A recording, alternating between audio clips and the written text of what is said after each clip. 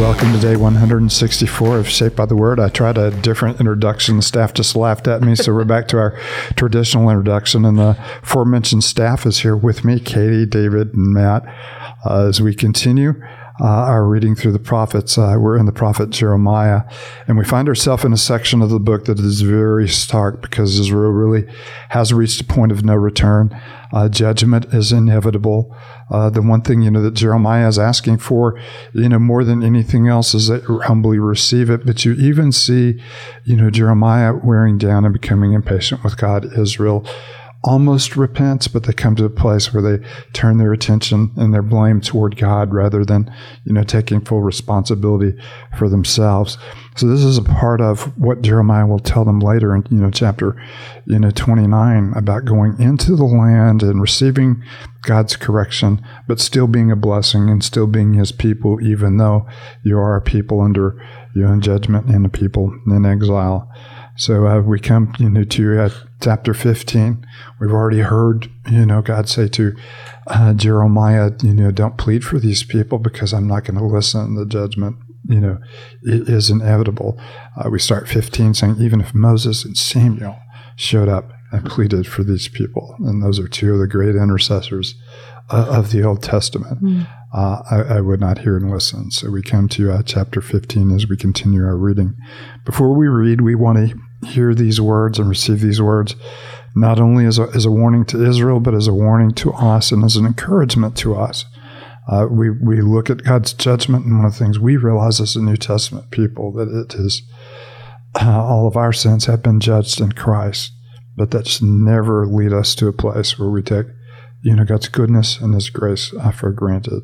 So we ask the Lord to soften our hearts, to speak to our hearts, but not simply speak to our hearts, to transform our lives through his Spirit and through his grace as we read. So Katie, you mind lifting us up before we read? Sure thing. Father, would you do what Paul just said, soften our hearts, Lord? We know that you can direct even a king's heart, just like a stream in your hand. And so you are in complete control, and you have the power to soften even the hardest of hearts. And so those of us listening, who are participating in meditating on and reading your word today, would you soften our hearts to hear your word, to receive your word, and God, to walk in truth, and God, walk in this, your Spirit and in the grace that you've offered us in Christ. Thank you that you are a just God. Thank you that you are a God who sees. And as you see the brokenness of this world, God, you act, and you have acted rightly. And we praise you for the righteous act of the spotless Lamb for us. It's in Christ's name we pray. Amen. And in Jeremiah 15, then the Lord said to me, even if Moses and Samuel were to stand before me, my heart would not go out to this people. Send them away from my presence. Let them go. And if they ask you, where shall we go? Tell them, this is what the Lord says. Those destined for death to death, those for the sword to the sword, those for starvation to starvation, those for captivity to captivity. I will send 4 kinds of destroyer against them, declares the Lord, the sword to kill, the dogs to drag away, and the birds and the wild animals to devour and destroy. I'll make them abhorrent to all the kingdoms of the earth because of what Manasseh, son of Hezekiah, king of Judah, did in Jerusalem. Who will have pity on you, Jerusalem? Who will mourn for you? Who will stop to ask how you are? You have rejected me, declares the Lord. You keep on backsliding, so I'll reach out and destroy you. I'm tired of holding back. I will winnow them like a winnowing fork, the city gates. I'll bring bereavement and destruction on my people, for they have not changed their ways. I'll make their widows more numerous than the sands of the sea. At midday I'll bring a destroyer against the mothers of their young. Suddenly I'll bring down on them anguish and terror. The mother of 7 will grow faint and breathe her last. Her sun will set, and while it's still day, she will be disgraced and humiliated. I'll put the survivors to the sword before their enemies, declares the Lord. Not at all a pretty picture. And of course, when we see these vivid images of judgment, we realize, that temporal judgment like this is not nearly as severe as feeling the full burden of the wrath of God that we deserve, in eternal separation from Him. And these are just pictures of temporal separation and the ugliness, that takes place within creation when we separate, Creator from, the gifts of, creation. And it's really hard to read, but we know that it's just a type of a even deeper judgment, coming on those who have rejected God's grace altogether. And it's a reminder to us of the urgency of proclaiming grace, but it's also a reminder of us not to take that grace, for granted that we have in our lives. But isn't that too, that's what leads us to Jesus, especially when we read these Old Testament judgment passages and we see the judgment here, at times we don't want to talk about it, but when we begin to talk about it and see that, there is a greater judgment that comes, it begins to lead us towards the one. I mean, there's two great themes in here, just the intercession. You have these great, you mentioned in the introduction that Moses and Samuel were the great intercessors. And yet the author of Hebrews tells us we have one who always lives to intercede for us, Jesus being the great intercessor who now intercedes for us.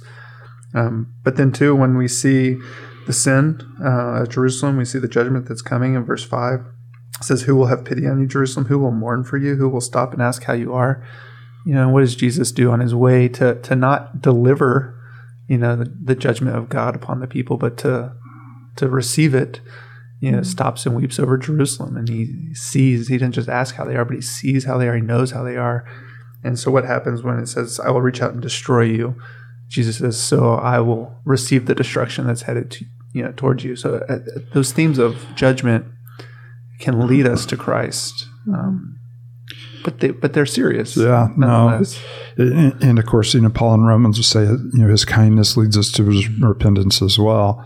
So we really have, God, showing us the ugliness of our sin in very vivid ways and the destruction that our sin ultimately brings on us and those around us. And then we have him showing the grace in spite of our sins. And both of those, are intended, to capture our attention and turn us, toward God. But sometimes our hearts are so hard that we respond neither to kindness nor to judgment. And when I read these words, another place we see images that are this, this stark and the startling, or even fearful, is the book of Revelation. But you have this constant, refrain, but they would not repent. But they would not repent. Yeah. And the thing that ought to scare us most is not judgment or not even, the lack of God's kindness, but a hard heart that does not hear and respond to the grace of the Lord. And that's what we've heard time and time again, especially in Jeremiah and Isaiah. You have ears, but you don't hear. You have eyes, but you don't see. Otherwise, you would return to me, and I would heal you. And this is tragic. It's come to this. Well, we see that in verse 7 when he says, I will bring bereavement and destruction on my people, for they have not changed their ways. Yeah. And verse 6, "You have rejected me, declares the Lord." I was thinking about how, and we talk about this at Christ Church often, about how we can kind of get hung up on, as Paul says, like the tic-tacky things, the tic-tacky sins, just the surface sins. And maybe those of us who grew up in church, or grew up even in the Bible Belt, not necessarily in church, just thinking sins are, drinking and, sleeping around and those things that we immediately think of as sinful. But God is pointing directly at their hearts and saying, "You have rejected me." That is your sin. That is your great sin. Your heart is far from me because you have turned away from your God. And it's so interesting. The chapter yesterday, we didn't mention this specific verse, but they are like begging God to hold his end of the covenant. Do not break your covenant. And of course, they have long ago broken their end of the covenant, but they're depending on the Lord, keeping his end of the bargain, because, and we are too. I mean, truly, if we really think about it, our hearts are far from him, and we are desperate for the Lord to keep his end of the covenant. And of course he has, and he's given us a new covenant. And now I'm just getting excited, y'all. So stop me when you want to, but it can never happen. But it's just, yeah. Of course, God has already announced in Jeremiah the covenant's over. I am divorcing you and sending you away. The unfaithfulness has already broken. Has already broken the covenant. Now they want faithfulness from God when they haven't been faithful to Him. And you said right. The heart of our sin is sin has symptoms and it has causes. Symptoms are the things that we do wrong, whether we lose our temper or lose our patience or we get greedy or materialistic or those things. That's a symptom of sin. The heart of sin is exactly what is Jeremiah puts before us. You've rejected God as your Lord and your Creator, as the one who has the right to direct your life into His good graces. And we choose every sin we commit. The first act of sin is to dethrone God and enthrone ourselves. Then we make bad choices for ourselves.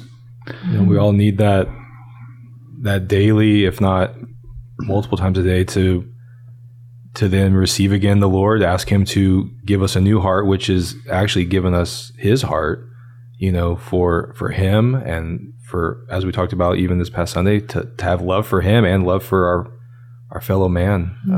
The law wrapped up that we love the Lord and we love our neighbor. And we need Him to give us that heart, which is returning to Him, not just returning to religious things. Those are two things we could never do apart from His Spirit, to love Him the way we should and to love others beyond, the self-love that comes so natural, for us. And is so, deeply destructive. Verse 6, you've rejected me, declares the Lord. You keep on backsliding. I guess a more literal Hebrew is you have many turnings.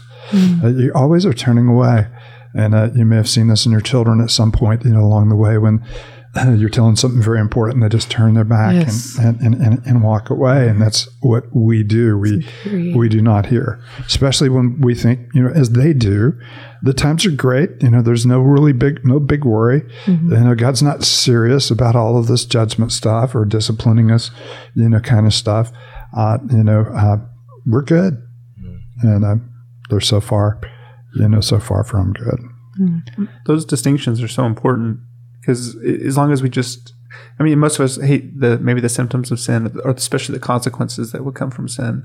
But unless we diagnose that the sin is the turning from God, we won't repent of those things. We'll try to do what they do here. We'll try to fix it and get out the consequences of it. And Jeremiah will later say that you sow to the wind and you reap the whirlwind. And of course, the consequences are always far greater than we imagine. But they're deep heart spiritual consequences first, before there are temporal consequences that are part of that.